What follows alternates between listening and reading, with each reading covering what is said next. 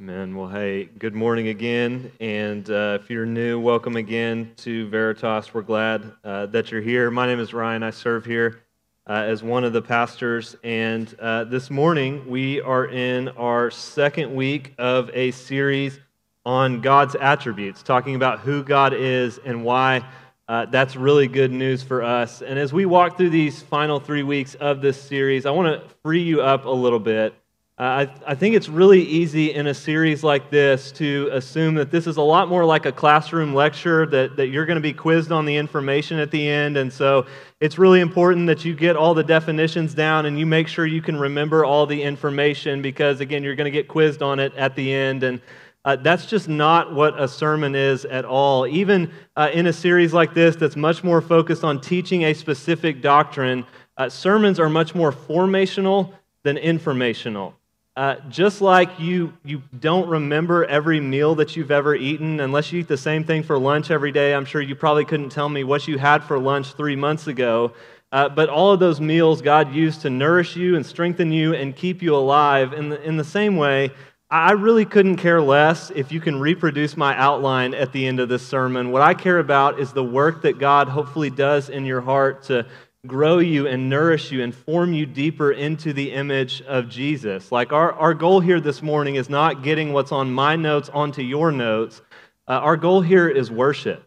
Our goal is seeing the goodness of God and who He is, and hopefully being led to a deeper response of trust in Him and love for Him as a result of that. And so if taking notes and writing down definitions, if that helps you track and engage and do that, then feel free to do that. But if that just puts a little bit of pressure on you, don't feel like you need to do that. Just listen and engage and hopefully have your heart stirred by the goodness of God for you this morning. Now, if you've been here for any length of time, you've probably picked up on the fact that I don't have a very developed palate. Friends make fun of me and say that I have the palate of a 5-year-old, and it's a little bit hurtful, but it is pretty true. Because I like what I like, and I can be a little bit of a picky eater. For example, when I was a kid, I did not like chili. I hated it.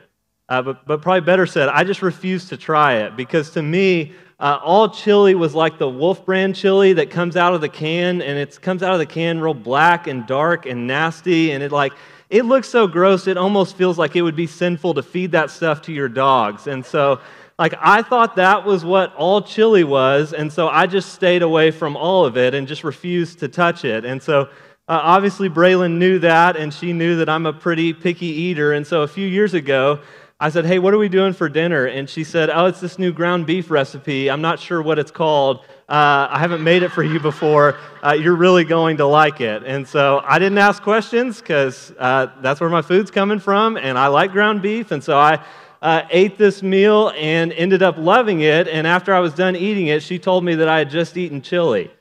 And after I got over the initial hurt and shock and betrayal of all of that, ever since then, I have loved chili, have craved it, and every fall really enjoy getting to eat it. Now, you can decide if she was being shady or not. The reality is, if I was more of a grown-up and would actually try stuff, she wouldn't have to do stuff like that, right? But the point is that I changed, right? I went from not liking chili, or at least thinking I didn't like chili, to loving it and wanting to have it. I changed because of this new experience. And if there's anything that's really constant and unchanging in our lives, it's that reality that we are constantly changing. Right? We get older, we get taller, we gain or we lose weight, we start to lose our hair starts to go gray, we try new things, we get rid of old things, we decide we like new stuff, we have these new experiences, even things as simple as trying new food. Every day in our lives brings about more and more change. And so this morning we're talking about the doctrines of God's immutability and God's impassibility, how God does not change and God does not suffer. And when we come to these doctrines, it's pretty easy for these to feel a little bit foreign to us because all we know in our lives is change. And most of the time for us, change is usually, again, if not most of the time, for the better. It was a sign of growth for me to try something new and realize I actually liked it. And when we talk about people who don't change, we say things like, oh, that's just who they are. They're never going to change. They're not going to be able to fix that. They're never going to change. And we say that as if that's something bad. That's a sign of hopelessness. It's a bad thing that those people aren't going to change. But that's not the case with God. I want to hopefully show you this morning why the good news that God does not change is really that. It's some of the best news in the entire universe for us, that God has not, God does not, and God will not change. And so let's see this together. I'm going to read from actually 4 different places in Scripture to introduce this truth to us. We'll pray for God's help, and then we'll talk about this together. And so hear the word of the Lord. This is first Numbers 23, verse 19. It says, God is not man, that he should lie, or a son of man, that he should change his mind. Has he said, and will he not do it? Or has he spoken, and will he not fulfill it? And then Psalm 102, verses 25 through 27. Of old you laid the foundation of the earth, and the heavens are the work of your hands. They will perish, but you will remain. They will all wear out like a garment. You will change them like a robe, and they will pass away. But you are the same, and your years have no end. Malachi 3, verse 6. For I, the Lord, do not change. Therefore you, O children of Jacob, are not consumed. And then James 1, verse 17. Every good gift and every perfect gift is from above, coming down from the Father of lights, with whom there is no variation or shadow due to change.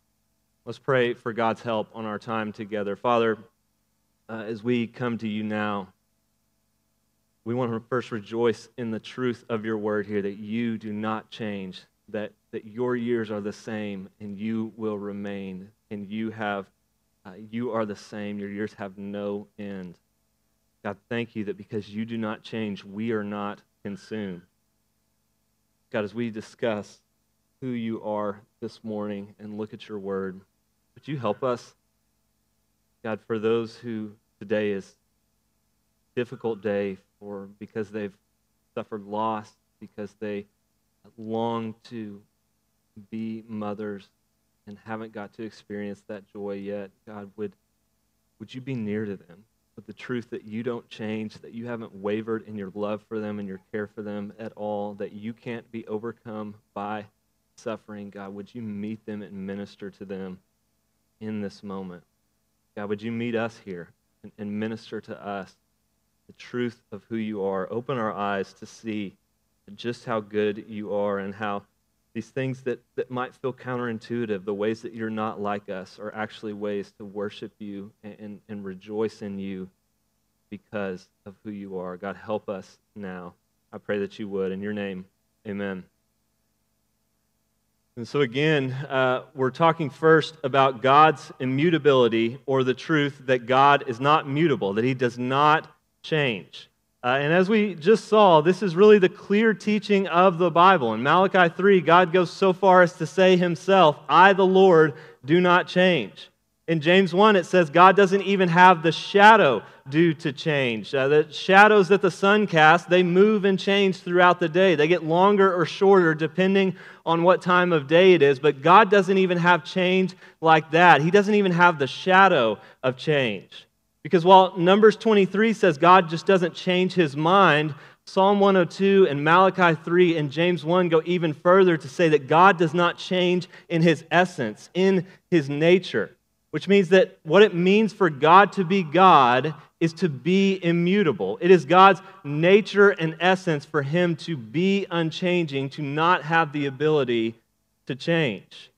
This is often why the Bible refers to God and uses the metaphor of God being a rock, because like rocks that are stable and steadfast, God is stable and steadfast. He does not change. Listen to how David in the Psalms puts this truth together, that what it means for God to be God is to be a rock, to be immutable. Psalm 18, verses 30 and 31, he says this. He says, this God, his way is perfect. The word of the Lord proves true. He's a shield for all those who take refuge in him. For who is God but the Lord? And who is a rock except our God? And notice also in verse 30, he says, this God, his way is perfect. When we're talking about God, we're talking about a being whose way is perfect, but not just his way, he himself is perfect. Remember last week, we talked about how God has the fullness of life in and of himself, that he is completely perfect. And so when we're talking about a perfect being, for God to be perfect, he has to be immutable. He has to be free from any sort of change. I mean, think about it. If God was perfect and then he changed for the worse, then he wouldn't be perfect anymore. Or if God wasn't yet perfect and then he changed for the better, then he wasn't perfect before. And how can we trust either way his promises? Because if he changes for the worse, what if he ends up changing so much that he actually isn't loving anymore and he decides to stop loving me? What if he changes so much in his nature and character that he's not who he is anymore? Or if he changes for the better, how can I trust his promises that he made before? What if he changes his mind about those again? And if he changed for the better, someone or something had to act on him to make him change for the better. Someone had to give him new information that he didn't have. Someone had to help him out to be wiser or more powerful or more enlightened. And so he's not all powerful. He can't back up his promises. Either way, we have no grounds to trust him if God could change. You see, we change because we aren't perfect and we're mortal. We change in our bodies because we're mortal and we're subject to decay. And we change in our character because we need to get better. We need to improve morally and be better people in the way that we are. But when we talk about God, we're talking about someone who is perfect. We're talking about a rock. And to say that God is a rock is not to say that he's dead and lifeless. It's actually to say the opposite, that he's so full of life and so full of joy and so full of happiness that any change in him could only be a change for the worse. For God to be immutable means that God couldn't be any more loving. He couldn't be any more holy. He couldn't be any more faithful. He couldn't be any more righteous than he already is. And on and on and on we could go because God is perfect. And remember what we talked about as well last week, that God is simple. God is not made up of parts. Remember the Pink Floyd album. God's essence and his attributes, his nature and his character are one, but we can distinguish between his attributes and the way he reveals himself to us so that we can more truly know him. And so God is immutable in his simple essence. He's unchanging in his character, which means his love is unchanging. His justice is immutable. His righteousness will never change. He will never change in his mercifulness towards his people. And on we could go. He is free from any shadow of change. He absolutely does not change. This is why an old dead guy once referred to immutability as the enamel of God's perfections. Enamel in the sense that immutability is like a coating that ensures and seals and protects the rest of God's attributes. It's because God is immutable that we can say that he has a aseity, that he's always existed with the fullness of life in and of himself, that he's never needed anything, he's never been dependent on anyone. It's because God does not change that we can say that God is simple, that he's never added love or justice to himself, that there wasn't a time when he got wiser or better than he was before, that he's always existed as the fullness of who he is, as the unchanging, perfect being at the center of the universe. But maybe as we're talking about this, you're thinking, yeah, but maybe this is true, but I've read my Bible, and there's some places where it pretty clearly says that God seems to change, that God regrets some decision that he made. And so what do we do with that? It seems like the Bible does say that God changes. Well, that's a great question. I'm glad you asked it. Let's talk about this and answer this together. I'm going to introduce 1 Samuel 15, and then we'll read some of this passage together. One of these passages where God says he regrets a decision he made. And so in 1 Samuel 15, Saul is the king of Israel, and Samuel is God's prophet. And Samuel comes to Saul and tells him that God is commanding him to wipe out the Amalekites completely and not leave their cattle and their animals alive as spoils of war for himself. because the Amalekites tried to wipe out Israel when Israel was coming out of Egypt, and they were an incredibly wicked people. And so Saul doesn't do this. He defeats the Amalekites, but he keeps the king alive, and he keeps all the animals alive in direct defiance of what God told him to do. And so Samuel comes to confront him about this, and he says, "Why did you keep the animals alive?" And he says, "Well, I wanted to keep them alive so that I could offer a sacrifice to the Lord." And Samuel says, "Don't you understand that God cares much more about your obedience than rote acts of sacrifice when your heart is not in it? Rebellion is like the sin of witchcraft. Why didn't you just do what God told you to do?" And then listen to what the chapter says. This is 1 Samuel 15, verses 10 and 11. It says, "The word of the Lord came to Samuel. I regret that I have made Saul king, for he has turned back from following me and has not performed my commandments." And Samuel was angry, and he cried to the Lord all night. And then 24 through verse 29, it says, "Saul said to Samuel, I have sinned, for I have transgressed the commandment of the Lord and your words, because I feared the people and obeyed their voice. Now, therefore, please pardon my sin and return with me, that I may bow before the Lord." And Samuel said to Saul, "I will not return with you, for you've rejected the word of the Lord, and the Lord has rejected you from being king over Israel." As Samuel turned to go away, Saul seized the skirt of his robe, and it tore. And Samuel said to him, "The Lord has torn the kingdom of Israel from you this day, and has given it to a neighbor of yours who is better than you. And also the glory of Israel will not lie or have regret, for he is not a man that he should have regret." And then finally, verse 34 and 35, it says, "Then Samuel went to Ramah, and Saul went up to his house in Gibeah of Saul. And Samuel did not see Saul again until the day of his death. But Samuel grieved over Saul, and the Lord regretted that he had made Saul king over Israel." And so twice in that passage we have it, verse 11 and verse 35. The Lord regretted making Saul king over Israel. And so does God change or not?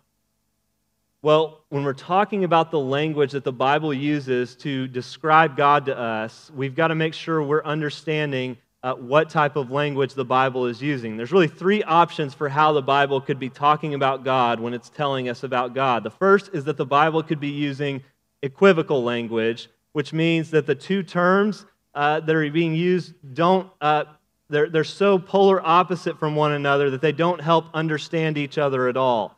And so, for example, the words bear, B-A-R-E, and bear, B-E-A-R, obviously sound the same and have the same amount of letters, but they don't help us understand the other one at all. Because if someone said to you, "Your kitchen is bare," and there's a bear in your kitchen, obviously those two sentences mean two way different things. One obviously much more terrifying than the other, but the point is they don't help us understand the other one at all. If the Bible was using equivocal language when it talked about God, we would have no hope of understanding Him, because it wouldn't give us any sort of help as to what He's like at all. The good news is that's not how the Bible talks about God. The second option is that the Bible's language for God could be univocal, which is where the two terms and concepts mean the exact same thing, and everything that's true of this word or this concept or this metaphor when it's applied to human beings is also true when it's applied to God. And so, for example, to say that God is a father means everything that it means for me to be a father. To say that Jesus is the Lion of Judah would mean that He is literally a lion, which obviously would not make sense. If the Bible's language about God was univocal, there'd be no metaphorical language about God. And most of us pick up on this pretty intuitively when the metaphor's a little bit more far out there. Like earlier when I read in Psalm 18 that God is a rock, I really doubt that anyone thought that that means that God is a big rock up in the sky, that if we just look hard enough and get a telescope that's good enough, we'll be able to see Him. And so we understand the Bible uses metaphorical language, but often we take language that is not meant to be univocal to be univocal. And so what I mean by that, again, for example, so often we hear the Bible talk about how God is a father, and we import all of our definition of human fatherhood onto that. And if we had a bad experience, we think that what it means for God to be a father is what it must have been like for my dad to be a father, how he was distant and harsh and unloving and cold, and God must be just like that. But that's not what the Bible means when it says that God is a father. Univocal language would also be bad news for us because it would shrink God down to our level, like he's just a bigger version of us up in the sky, but he's not. He's the creator and we are creation. God is not like us. And so that leads to the third option, what I think is the most biblical option and what really the church historic has believed is the way that the Bible talks about God. The Bible uses analogical language when it's talking about God. And so the words and the phrases and the concepts, they give us an analogy. They don't say that everything that's true of that word or that concept is true when we apply it to God, but some aspects of it are true so that we can really and truly, even if not fully, know God. And if that's all still confusing, let me explain it like this. Like, for example, in Isaiah, the Bible says that God's hand is not shortened so that he cannot save, and his ear is not dull so that he cannot hear. Now, like we heard last week in John 4, Jesus says God is spirit, which means that God does not have a body. God is spiritual, he's not material, and so we shouldn't imagine when we think of God some really big old dude up in the sky with a big white beard. He's not a human being. He doesn't have a human body like we do. He doesn't have a body. He's spiritual, not material. And so he obviously doesn't have ears and hands like we do. And so when the Bible uses this language, it's using metaphorical language to tell us something true, even true about God. For the Bible to say that God's hand is not shortened means he's not limited in his power to save us. He doesn't lack any ability to save us. To say his ear is not dull is to say that he has the ability to hear our prayers, that he's not limited in his capability to do that. And so because the Bible uses analogical language when it's talking about God, when we read something that the Bible says about God, we've got to think about everything that the Bible says about God to help us better understand what it's telling us in this specific place about him. And so, for example, with 1 Samuel 15, it says, and God himself says, that he regrets making Saul king over Israel. But what else does the Bible teach us about God? Well, the Bible also teaches us that God is all-knowing, that he knows everything. And so if God is all-knowing, how could he be surprised and have regrets like we do? Because you think about it, when we have regrets, the reason we usually regret something is because we make a decision without knowing how it was going to play out, and then we see it play out in time, and we think, man, if I just would have known then what I know now, I never would have made that decision, and this never would have happened. I really wish I wouldn't have made that decision. But again, Isaiah 46 says God knows and declares the end from the beginning, so how can he be surprised like we are? Like Saul's disobedience did not take God by surprise. He knew exactly what Saul was going to do. And so God cannot, when we're talking about God regretting, it cannot be that God made a decision without having all the facts, then saw how it played out, and then wished he could go back in time and make a different decision. No, he knows and declares the end from the beginning. And so when the Bible says that God regrets, it's not saying he regrets in the way that we do. Because also, think about the passage we read right in the middle of 1 Samuel 15. Samuel says, God's not like a man, that he should lie or have regret. He will not lie or have regret. Again, saying he is not like us. And so if he doesn't regret the way that we do, what is this saying when it says that he has regrets? Well, it's saying that God is displeased over the sin of someone, in this case Saul, and it signals that because of that, he's going to make a change in our situation, in our affairs. God hates the sin of Saul, and because of that, he's going to take the kingdom away from Saul, and he's going to give it to David, to someone who's better than Saul. And so it's signaling that a change is about to happen in our lives, in our affairs. It does not mean that God changes in himself or that he has regrets like human beings do. And so God does not change. We'll come back to why that's such good news in just a little bit, but first I want to introduce you to the second attribute of God that we're talking about this morning, God's impassibility. What does it mean for God to be impassible? Well, it means that God does not suffer or that God does not have passions. Now, when we say that, when we say God doesn't have passions, we need to distinguish between passions and emotions. Because when our brothers and sisters from earlier in church history talked about God is impassible and how He doesn't have passions, they were defining passions in a much different way than we do today. Because for us, if someone's really passionate about something, that means they really care about it. But that's not what they were talking about when they said that God doesn't have passions. Passions in this context refers to someone or something outside of you overpowering you and causing you to have emotional change.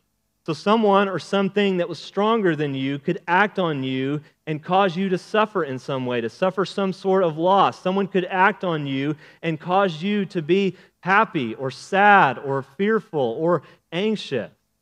You could be overcome and overpowered into an emotional change. And if you want an example of what that looks like, think of the Greek gods from Greek mythology. The Greek gods are really more like supersized men and women in the sense that they are just as fickle and driven by their passions as we are.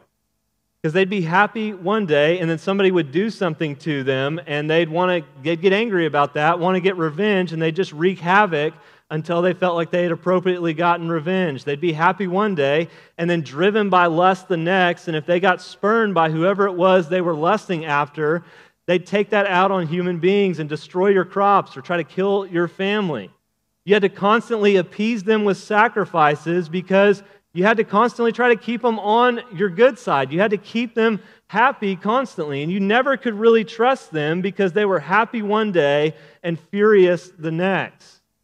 When we talk about God not having passions, we're saying God is not like that. That God is not like the Greek gods. That God cannot ever be overcome or overpowered by anybody in a way that would cause him to suffer or to cause him emotional change. That God is not moody. That God is not a hormonal teenager up one day and down the next. That God is never at the mercy of somebody else because God does not have passions. He's not driven by his passions. Now, when we talk about that, it's really easy for some of us to jump to the conclusion and say, well, that means that God's just really indifferent and apathetic and he doesn't really care about us. And that's not the case at all. We're not saying that God doesn't have emotions. God does have emotions, but again, his emotions are not like ours. We've got to think with analogical language when we talk about God's emotions. Because for us, our emotions are connected to our bodies, and we can't control our emotions. We can control our response to our emotions, but we can't control them from happening to us. For example, if someone says something that embarrasses you, what happens? You get embarrassed, and your face flushes. And even if you try really hard to think about, don't let my face flush, it's going to flush. You can't stop it from happening to you. You could be really happy and be having a great day, and then all of a sudden you remember something that's really sad or something bad that has happened to you, and sorrow floods in, and you're overwhelmed with grief, and you can't stop that from happening. It just comes upon you, and it overcomes you. You're alone in the house, and you hear a noise from somewhere else in the house, and what happens? You start sweating. Your heartbeat gets a little bit faster. The hair on the back of your neck stands up, and you get scared and more alert.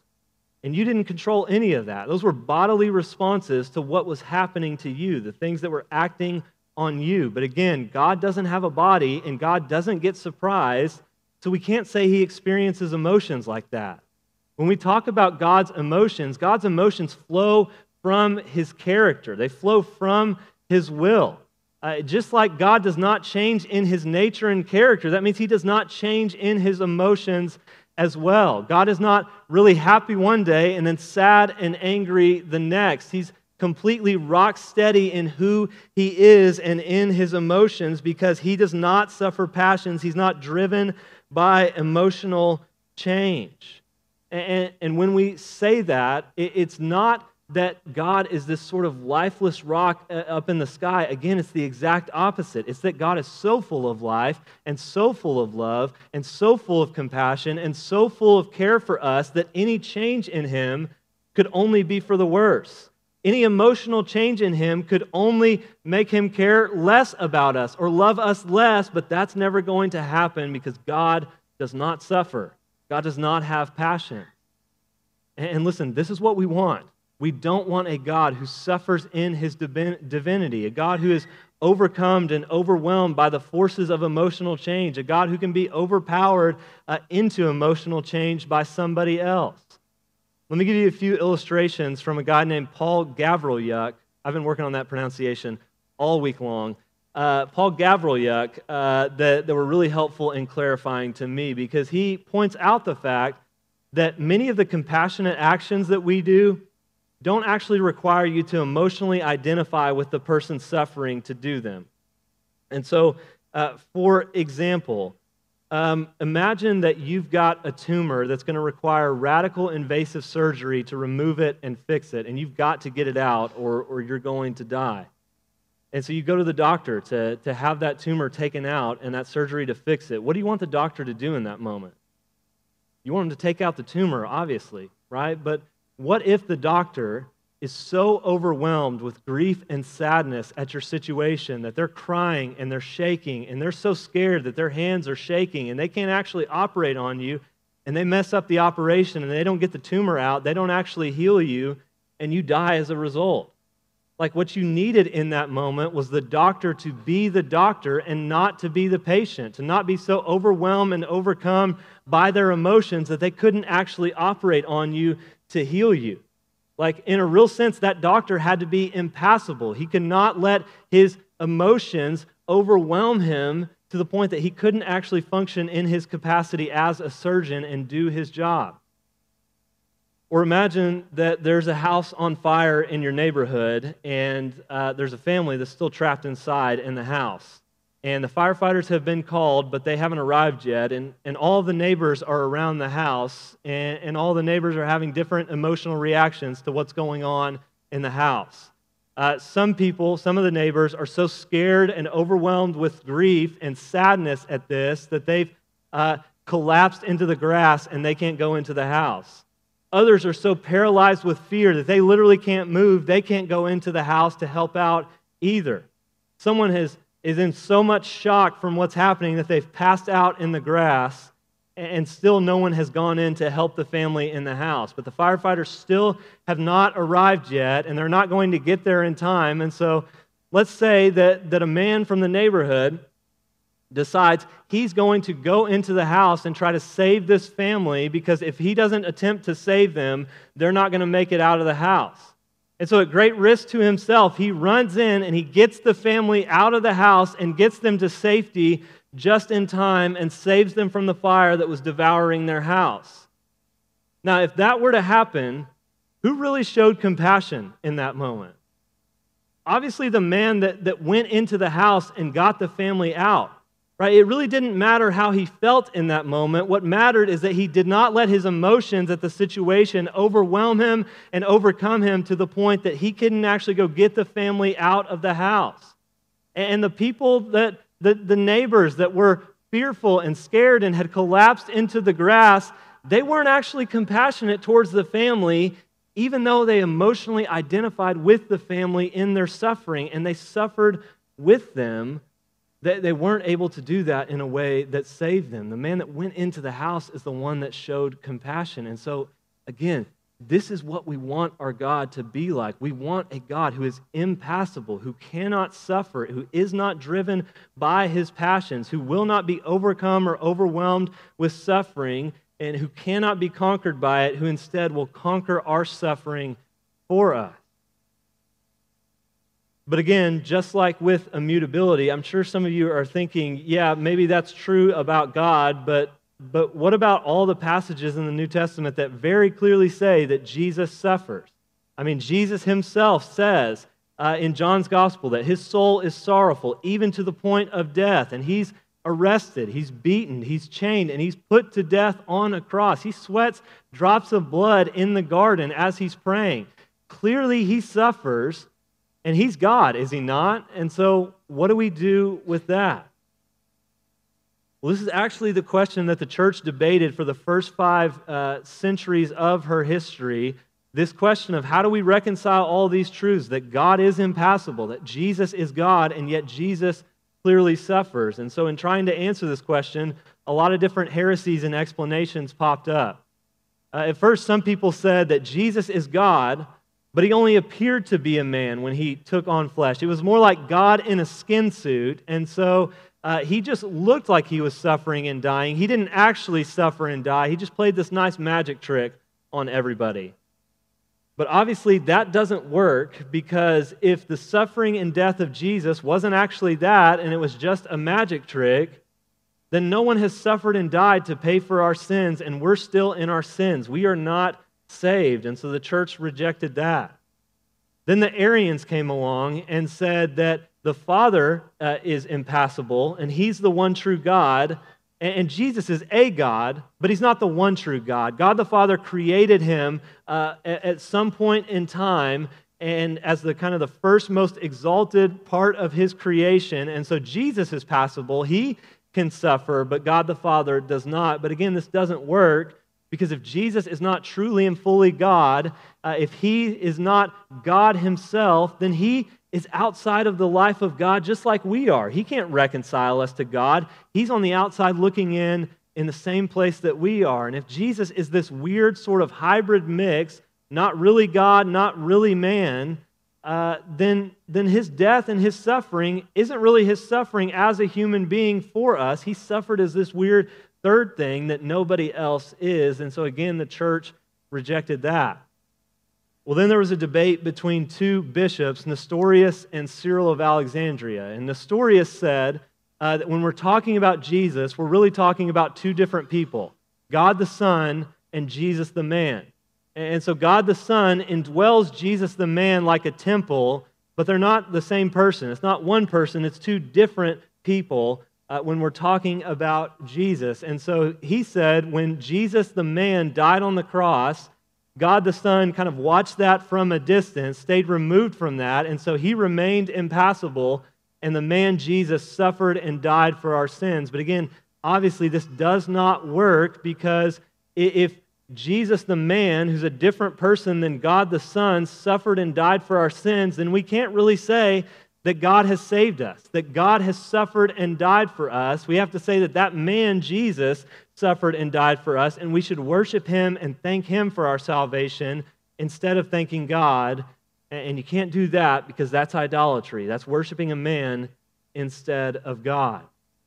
And so Cyril of Alexandria had the better explanation, the one that does the most justice to who the Bible says Jesus is, and the one that the church has accepted as orthodoxy, as right doctrine and belief ever since.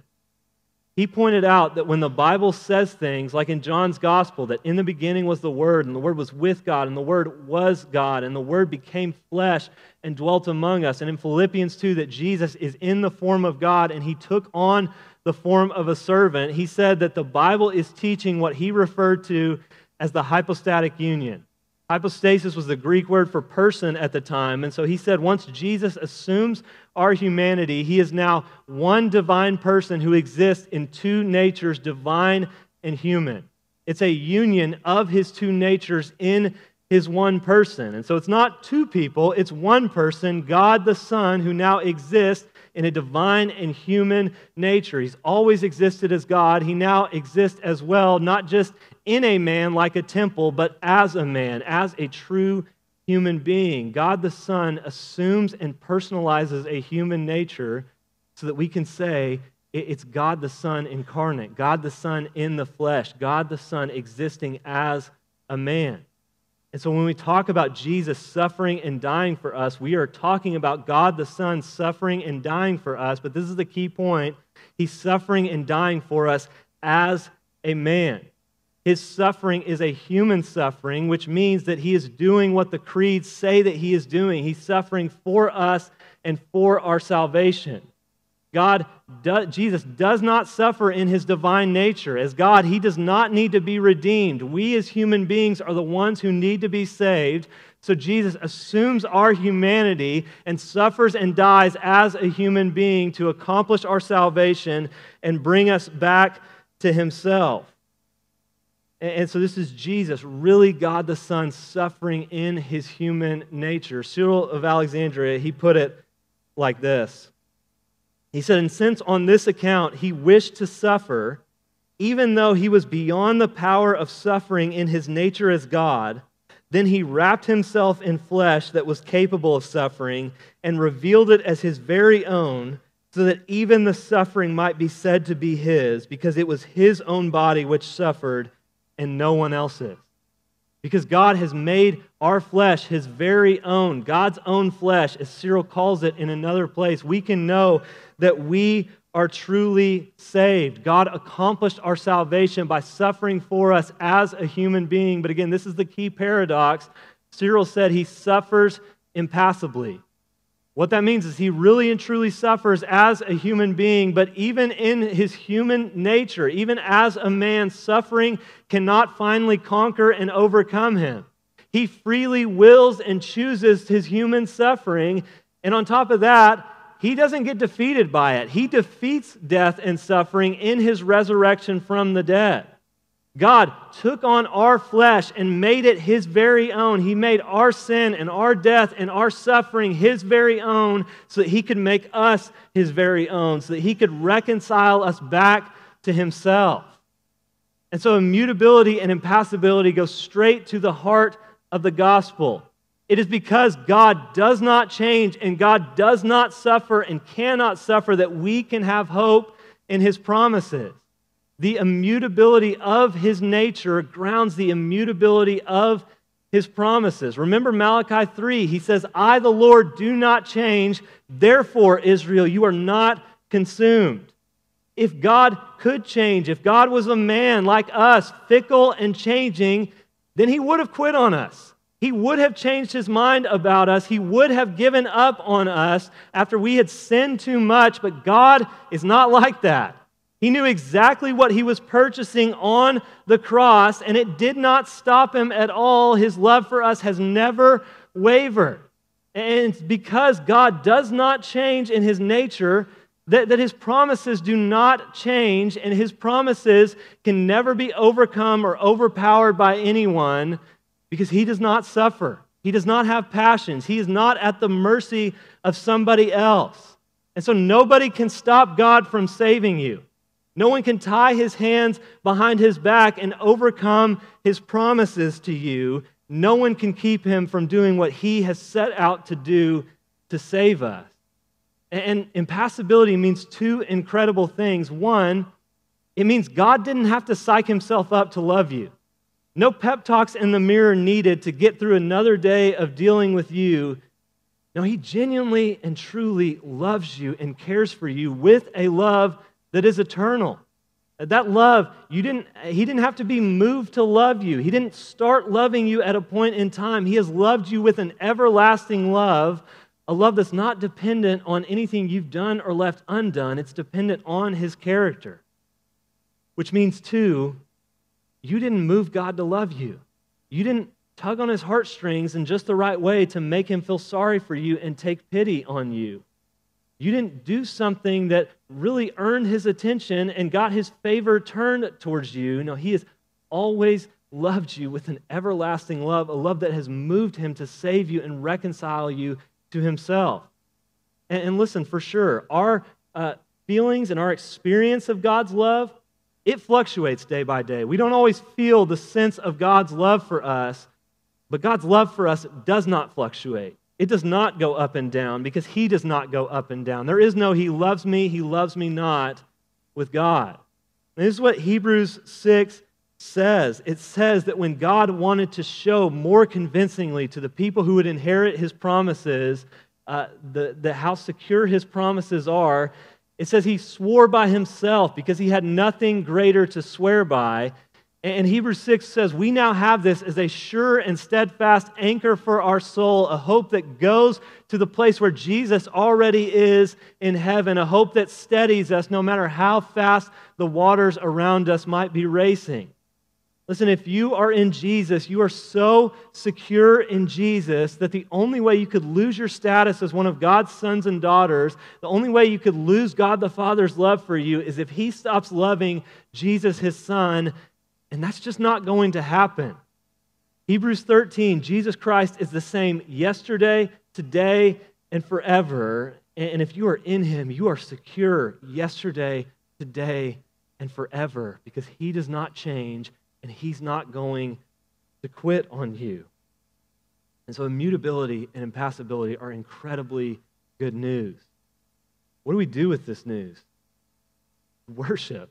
You worship the God who does not change and who cannot be overcome by suffering, who freely assumes our human suffering and conquers it in His flesh to save us.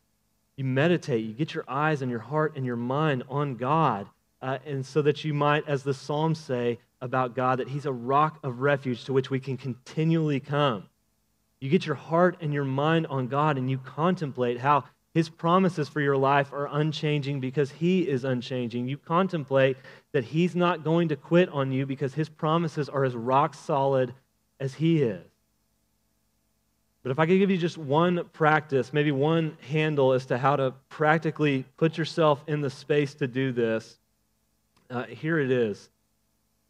Everything in our society is driving us to be able to never actually have to meditate or contemplate at all. Because every free moment that you now have the ability to fill it up with a technological distraction of some form. What I mean is, what do almost every one of us do right when we wake up in the morning and right before we go to bed at night? We're checking and responding to texts and emails. We're scrolling through social media. We're on our phones until we go to bed, until we have to get up. What are most of us doing when we're doing the dishes or folding the laundry or mowing the lawn or driving to work or running or exercising? We're listening to a podcast, right? We've got that background distraction noise on. Like, you really have the ability, if you want to never actually have to be alone with your thoughts and never have to contemplate and meditate on God if you don't want to. You can numb yourself with every sort of distraction. It's all available to you. And that will kill you. And so if I could just give you one encouragement, maybe one challenge, man, this week, maybe like as you're going about the normal routines and rhythms of your life, like fold the laundry and do the dishes, and just fold the laundry and do the dishes. Don't have a podcast on, don't have something else on, just let your mind drift to thinking about God and meditating on who He is. Mow the lawn and just mow the lawn. Don't have headphones in. Let your heart and mind drift to thinking about God, meditating on how He's immutable and impassible. He's unchanging. He can't suffer.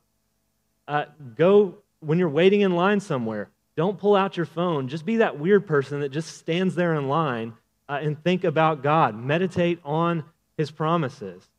And I'm not even saying you've got to do all of that and you've got to quit cold turkey and never listen to podcasts or anything like that again. I'm saying take just one or two of these and just don't give yourself a distraction. Don't numb yourself with a distraction. Let your heart and your mind wander and actually think and get your heart and your mind on God.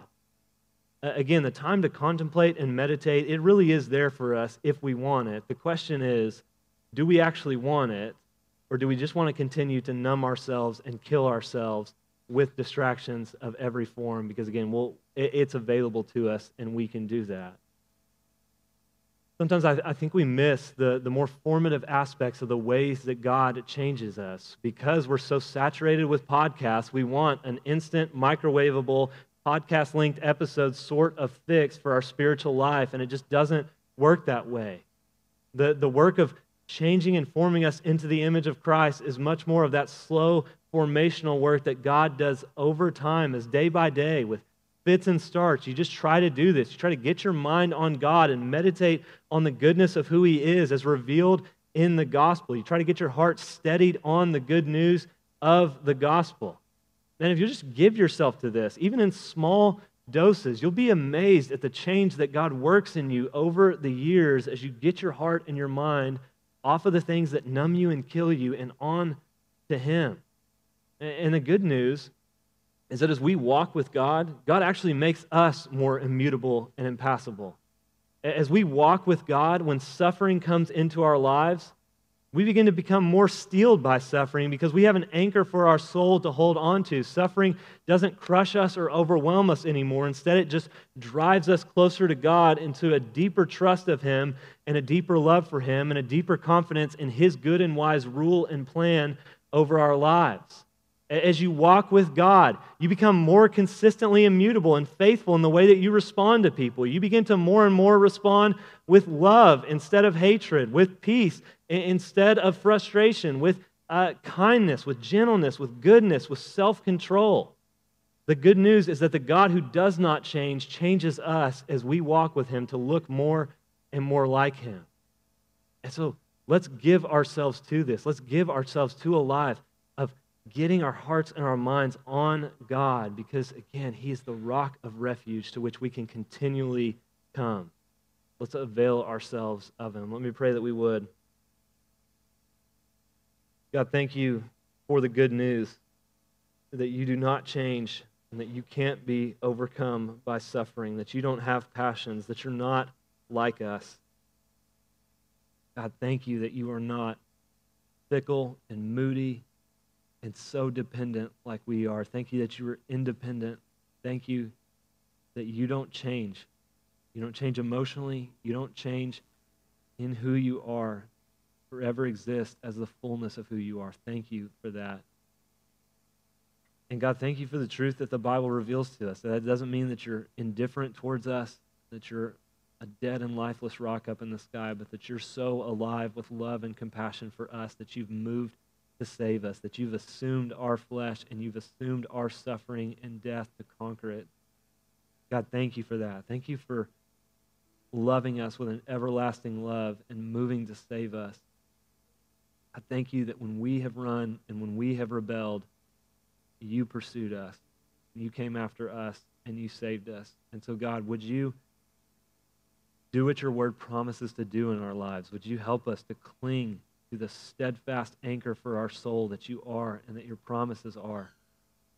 Would You help us to know that we have this hope that goes into the inner place behind the curtain where Jesus has gone as a forerunner on our behalf?